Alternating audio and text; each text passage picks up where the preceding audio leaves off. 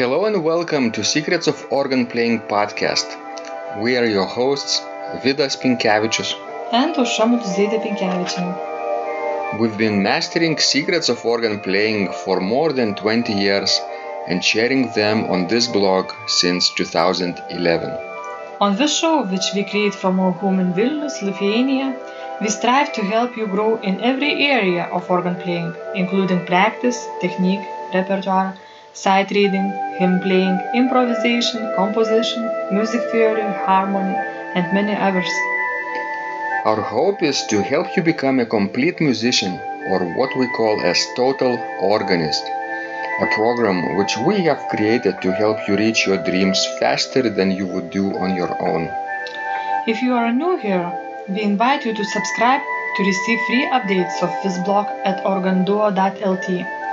By subscribing, you will also receive free video how to master any organ composition and 10-day organ playing mini course. And now let's go to the podcast for today. Hi guys, this is Vidas. And Aušra. Let's start episode 402 of Secrets of Organ Playing podcast. This question was sent by Ariane, and she writes, I started with week 3 of my hymn improvisation course and tried to play my current organ pieces at a faster tempo, which I saw on YouTube at San Sulpice. But when I play faster, it just sounds rushed, irregular, and without any real feeling. Let's discuss, Aušra, first those hymn improvisation course exercises that she is working on in week 3, because the first 4 weeks is created like a note against note counterpoint. So against one note of the chorale, student has to add one note of the counterpoint, and vice versa. Then they switch bass, soprano, soprano, bass. Does that sound reasonable? Yes. For 4 weeks in a row. Yes, that's, I think, very good for starters. Mm-hmm. I think there is no need to rush, because of course you could do each week one more difficult set, 2 notes against note, 1 note, or 3 notes against one, but that would be, I think, too fast. Especially if you are a beginner. Mm-hmm. Because usually exercises like this are done in written form before playing them in practice. Right. So she's in week 3, and next week she will get a set of exercises too. And then in week 5 we will start practicing improvising the second voice in 8th notes for the selected hymn tunes, which means 2 notes against 1. And that will be another level. I think by that time she will have some fluency over the first level, note against note, and she will be ready to jump in and get started with 8 notes. Yes, if you go step by step, then yes. It could be even a nice introduction for your hymn of the day when you are introducing your hymn. You can play with 2 voices and improvising the lower part or improvising the upper part, but just note against note in church. Yes, that's possible, although maybe you don't want to play entire hymn as introduction. It might be too long. Mm-hmm. To make it sound more appealing, you could add more gravity to the registration. Maybe I would say organo pleno with principal chorus and mixtures. That sounds sometimes That's convincing. possible, yes, especially if it's an opening hymn.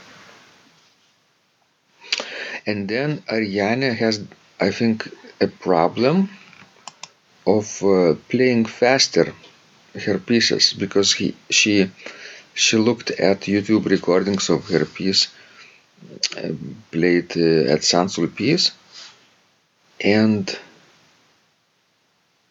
she probably felt that she could also try out at a faster tempo, but she writes, the playing sounds rushed, irregular, and without any feeling.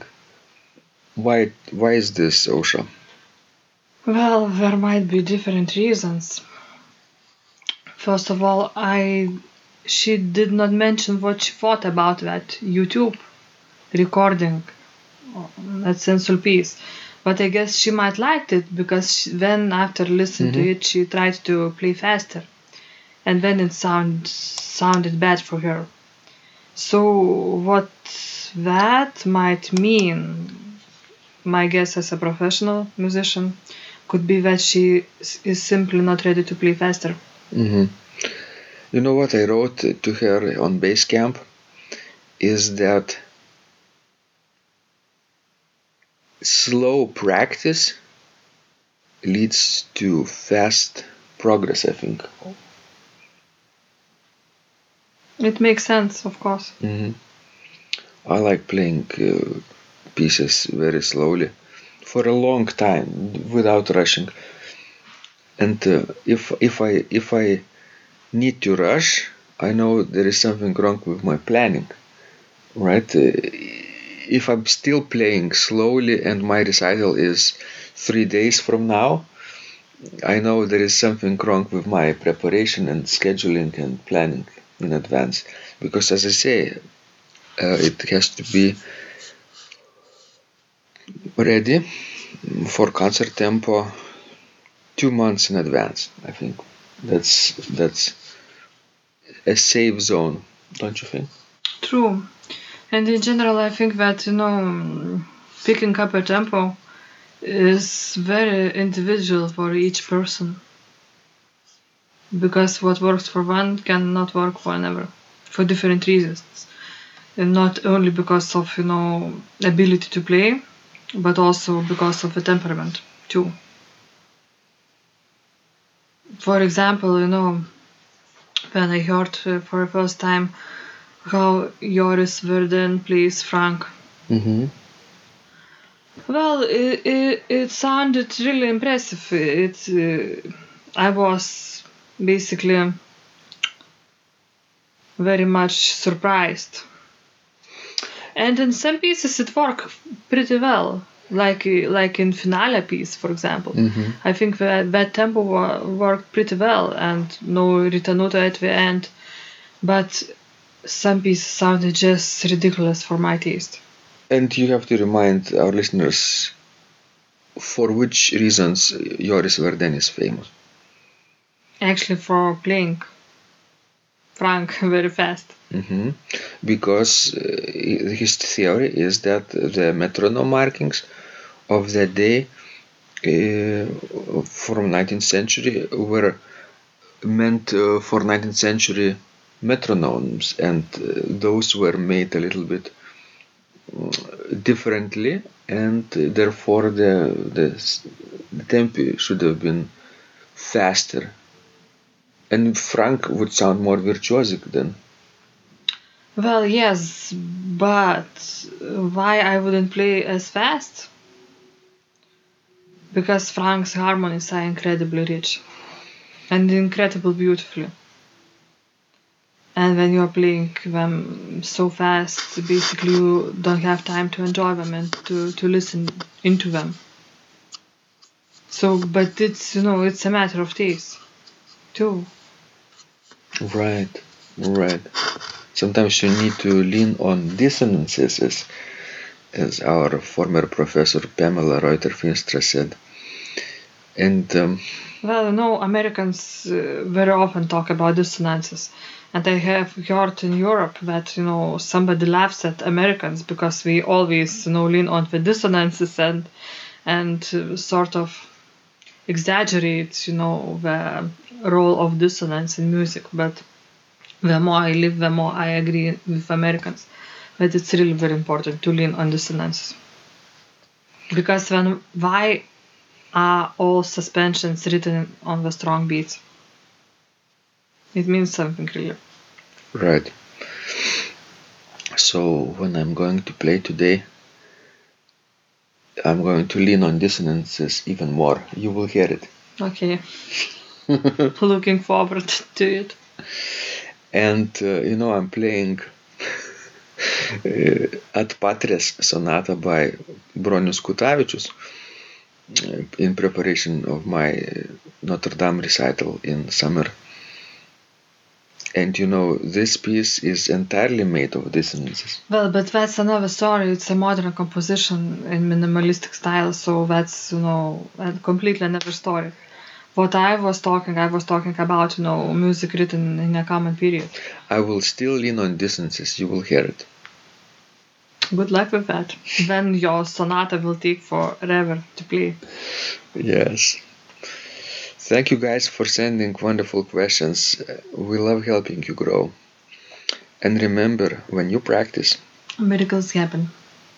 This blog is supported by Total Organist, the most comprehensive organ training program online, where you will find courses for every area of organ playing, including technique, practice, sight reading, repertoire playing, hymn playing, improvisation, composition, music theory and harmony, with hundreds of scores and thousands of exercises. Here is what some of the students are saying. Hugh writes, "The sight reading course has helped me tremendously. Thank you very much for your essays, courses and all your help." Robert writes, "I found the fingerings, registration ideas and general comments to be excellent." John writes, "I have found your download very helpful. It was really excellent.